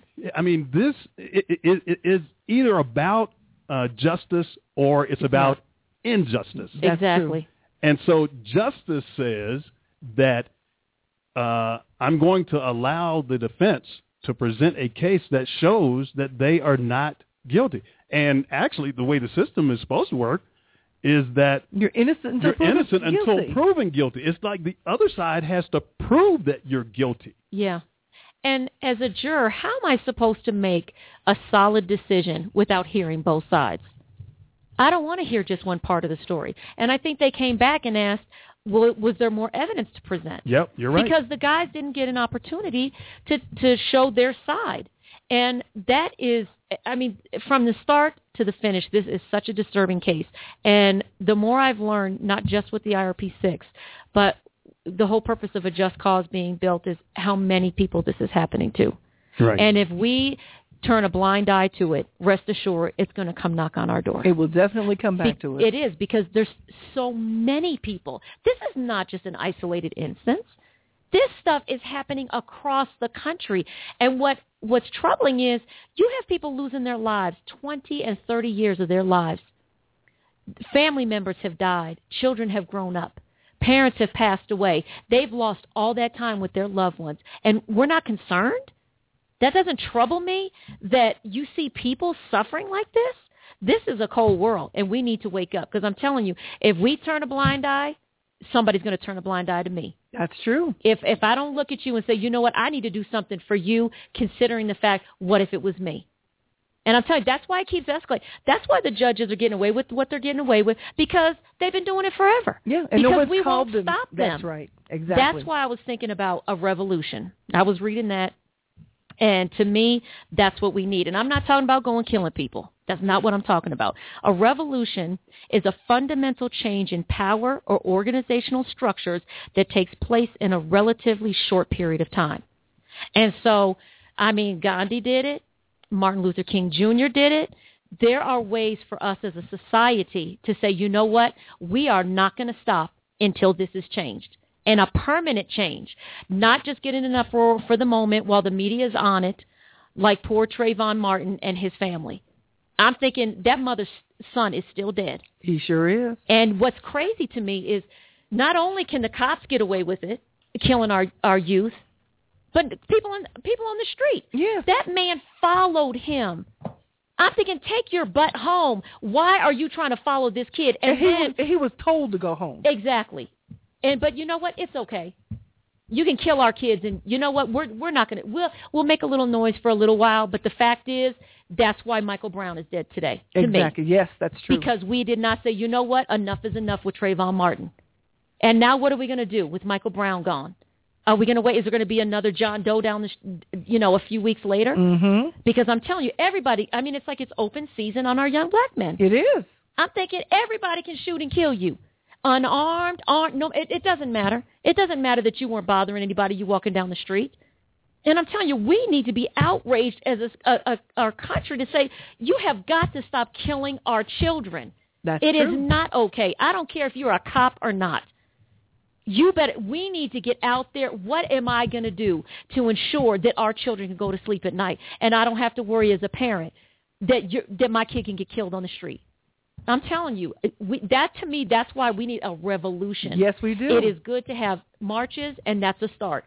But to me, a revolution says, I'm not stopping until there is a change. We got to get these crooked judges out of here. We got to get these crooked prosecutors. But the fact remains, the other people aren't going to do it because you're going to tell my business.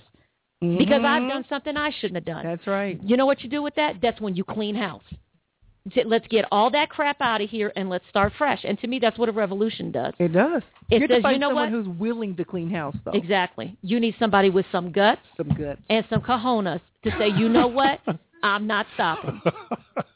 I mean, it is. And it is what it is. We need somebody. And that's what troubled me about President Obama. Because to me, I voted for him. Yes.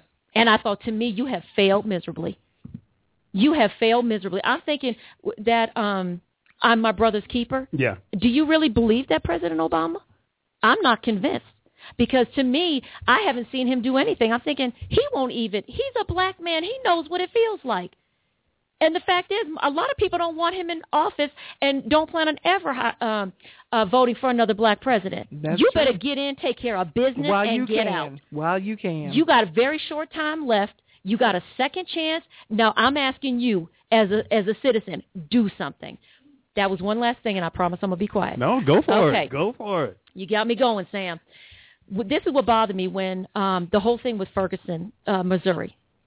I was reading an article out online and how the president was saying, well, we need to reflect.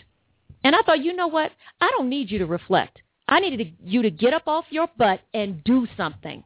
That's right. There's only so much reflection until I have to get up and make a decision. He has the power and the influence. People listen to him, whether they like him or not, whether they like his politics or not. Right is right. So what I'm trying to understand as a black man, why are you not shouting from the rooftop, you're not going to keep killing our kids? Now, what if they go and kill Sasha or whatever his other daughter's name is? If they gun your children down, are you going to say something then? We need the people in power with influence to say, you know what, we are going to make a difference are so quiet. They are very quiet. You have all these little small groups of people being devastated by injustice. And you've got a black president that says we need to reflect. And they have the nerve to wonder, why are you so upset? You're upset. We are upset because they're killing our children. Exactly. And you know why your comments are so impactful, Michelle, is because Lord. you... Are you going to tell it? Are you going to tell it? Well, you already did. Did I? Yeah, you did, because you are a white woman. I am. And I'm pissed off. I'm going to go ahead and be honest with you. Let's go to the phones. We got a caller. JD, are you there?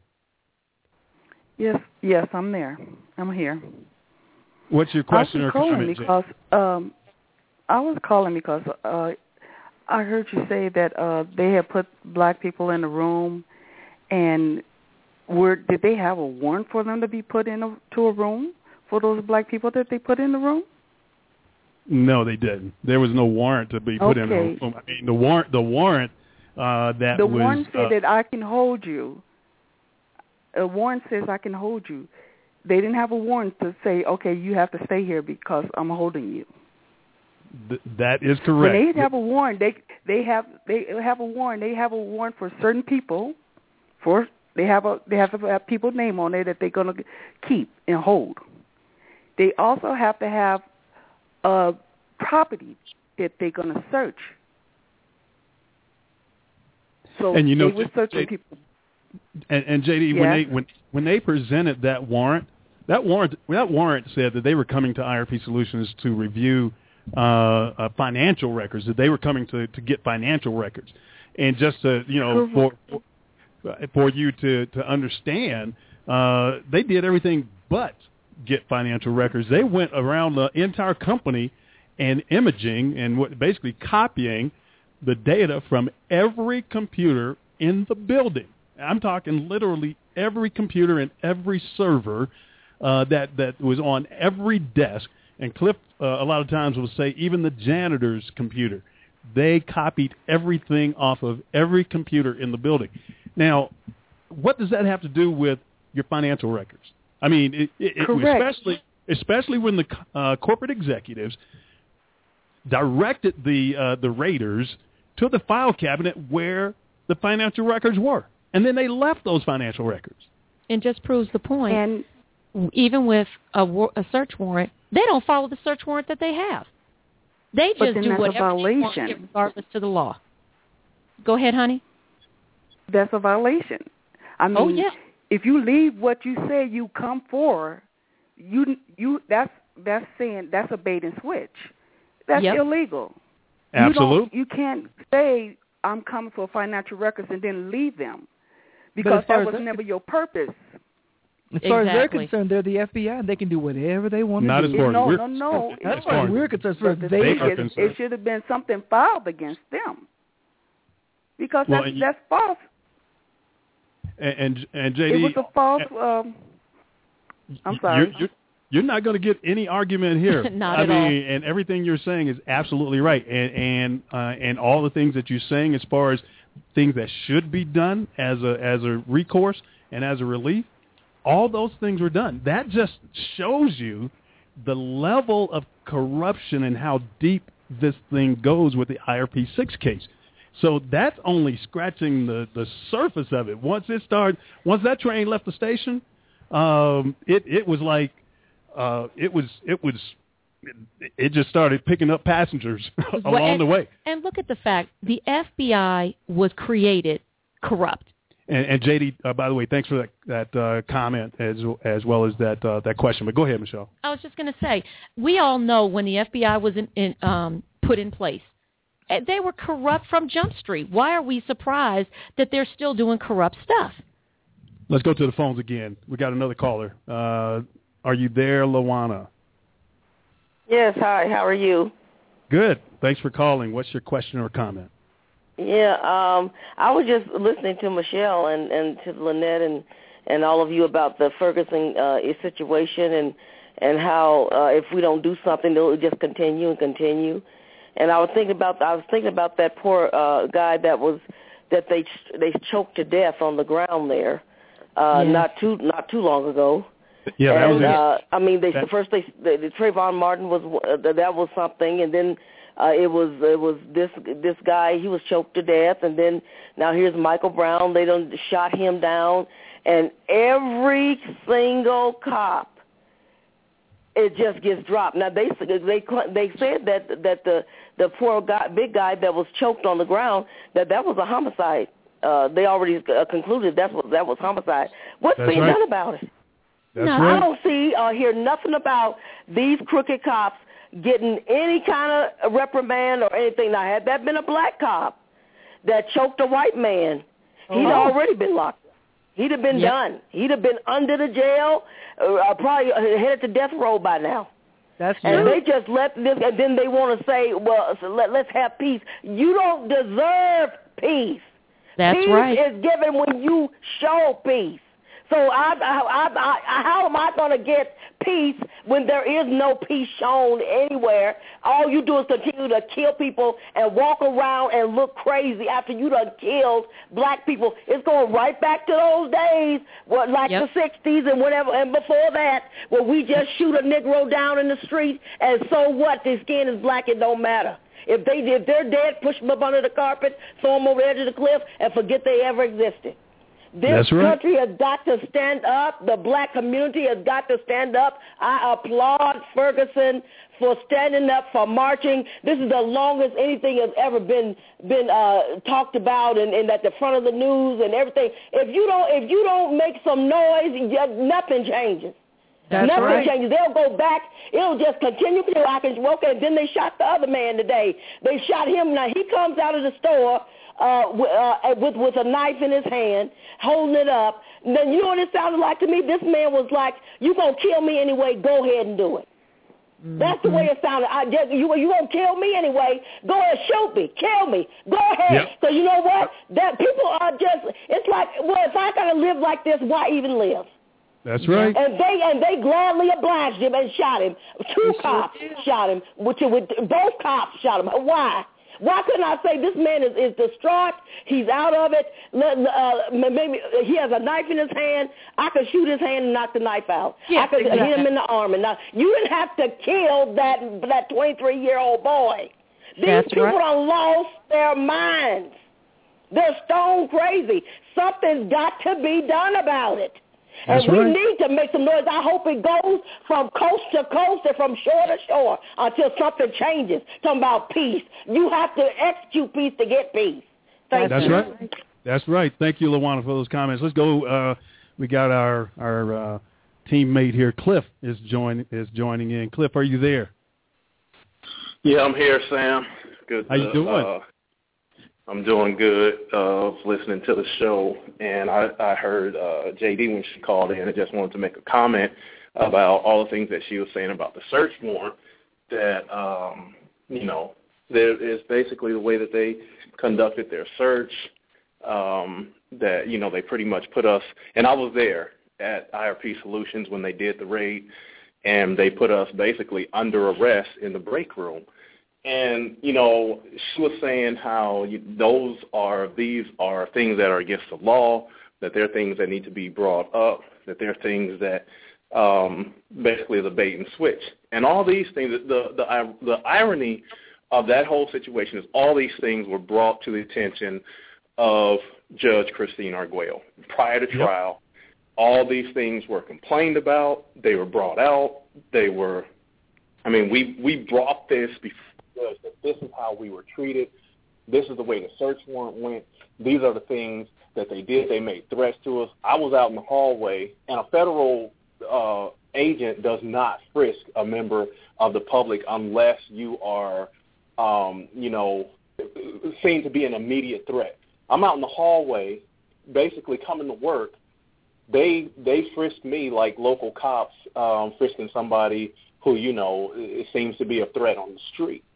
They go through my pockets, they go through my wallet, they go through my cell phone and pop out my SIM card, my memory card, and all these things. Like, what are you guys really doing here? But the point I want to make is that it shows just how corrupt the system is, all the way from the FBI agent in charge, John Smith, to the prosecutor, Matthew Kirsch, to the judge, Christine Arguello, that even when this was brought to her attention, that is any person listening to it, just like JD, is like, this is a violation. You can't do this just based off of a search warrant. You cannot seize people and hold them under arrest and hold them captive, basically in a makeshift jail cell that they use our break room for. You cannot do that unless the search warrant says you have a list of names of people that you are able to arrest or keep under seizure. When this was brought before Judge Arguello, she did absolutely nothing. But it speaks to everything that happened in this case, that I say, hey, these are crimes that they committed during starting from the search warrant all the way up to the trial. These are crimes that they committed, And the judge just looked at it and brushed it under the cover. All the things that she said, okay, I'll take that into consideration. We'll talk about all these facts of things that happened, and she's never dealt with it even until this day. That's right. That's right. And I'm glad, Cliff, thanks for adding that in, because those are the types of things that people, they don't know that occur in these type of situations. And we bring it to their attention and let them know that it's these types of atrocities that happen. And again, Cliff, thanks for joining in. We're almost getting ready to wrap things up, but I wanted to share a little bit of this, and I don't know if Cliff is still there, but there is an article that came out on Friday in Mother Jones News, and it says exactly how often do police shoot unarmed black men. Now there's a quote here from the president of the NAACP, Cornell Williams Brooks, and he told Mother Jones publication, he said, "We need not look for individual racists to say that we have a culture of policing that is really rubbing salt into long-standing racial wounds." It says that it's a culture in which people suspected of minor crimes are met with overwhelmingly major, often lethal use of force. Now, for the fact that President Cornell Williams Brooks of the NAACP, the fact that he even has to use those types of words, we live in a culture where people are suspected of minor crimes are met with overwhelmingly major, often lethal use of force. Something's wrong with that. Like you said, Michelle, we need a revolution. I mean, this article goes on to say, and this is pulling some statistics, where in Oakland, California, NAACP reported that out of 45 officer-involved shootings in the city between 2004 and 2008, 30 of those shot, or 37 out of the 45 were black. None were white. 1/3 of the shootings resulted in fatalities. And so, you have this kind of stuff going on, and people want to pretend that there is not a problem? Yep. Excuse me? Well, there's a problem. There is absolutely a problem. So at any rate, this thing with the story with Michael Brown and things that it has exposed, it's going to go on for a while. Go ahead, Michelle. What you got? I was just going to say, there is a petition out there that right now there's over 50,000 signatures. It's on MoveOn.org. All you have to do is search for Michael Brown, and it's to appoint a special prosecutor to investigate the murder of Michael Brown. So if everyone gets a chance, if they will go out and sign that. And, of course, don't forget our guys, the IRP6. If you go out to change.org and do a search on IRP6, you should also get a petition out there. If you would, please go and sign that as well. Absolutely. Thanks, Michelle. And, obviously, State Senator Jamila Nasheed from the state of Missouri was not able to join us this evening, and she actually was instrumental in getting that petition started on MoveOn.org. And so we totally understand the fact that she was not able to join us. She got her hands full. Yeah, maybe she can come another time. Yeah. We will stay on top of that. As far as joining us here each week, join us each week on Tuesdays and Thursdays from 8 to 10 p.m. Eastern Time for a Just Cause Coast to Coast.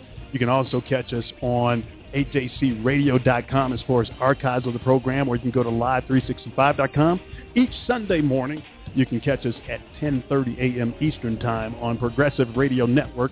You can get there by going to prn.fm. Also, want to make that request again for donations to a Just Cause. We are currently working on our 501c3, but in the meantime, donate just because you believe in what we are working on. I want to give a shout out to Judge Michael Heavey and for him joining our program this evening. Also, I want to say hello to Judge H. Lee Sarakin, since we mentioned them in the program, and we still encourage people to go out to Huffington Post and do a search on Judge Sarakin. He has written extensively about the IRP6 case, and regardless of where what the appellate court came back with a couple of weeks ago, there's still things that's going on, and so we're going to continue to fight on that. That's right. We're not stopping. Sorry. Of course, the jurors, Lynette, we want to ask the jurors to chime in. Yes, the jurors, if you have noticed, you have any questions at all about the IRP6 trial, if you have any misgivings, if there just something that's heavily weighing on your mind, feel free to give us a call. We won't hold anything against you. We know you could only reach the verdict you did with the information that you have. Our number is 855-529-4252. That's 855-529-4252. And then we also ask folks to reach out to Eric Holder's office there, Michelle. Yes, one more time. If you would, give Eric Holder a call at 202-514-2003 and also 202-514-2005. And just ask him to investigate the missing transcript in the IRP6 case. I want to give a shout-out to our production team, K&D Productions, Captain Kyle and Dustin, and then Il Skilla's girl. I want to say thanks for all the things that you do. The AJC Radio Research Team, as well as Olivia, and now Gloria is assisting Olivia in the screening and doing some of that production assistant. To The Truth, we'd like to say thank you for your support and always being there. To all the guests who called in and all the other callers who called in with comments and questions. This is a Just Cause Coast to Coast, where we bring you education, awareness, and information about judicial injustice.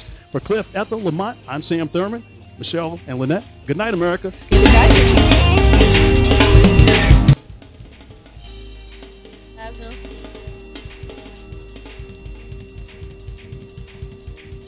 Talk, news, politics, and inspiration.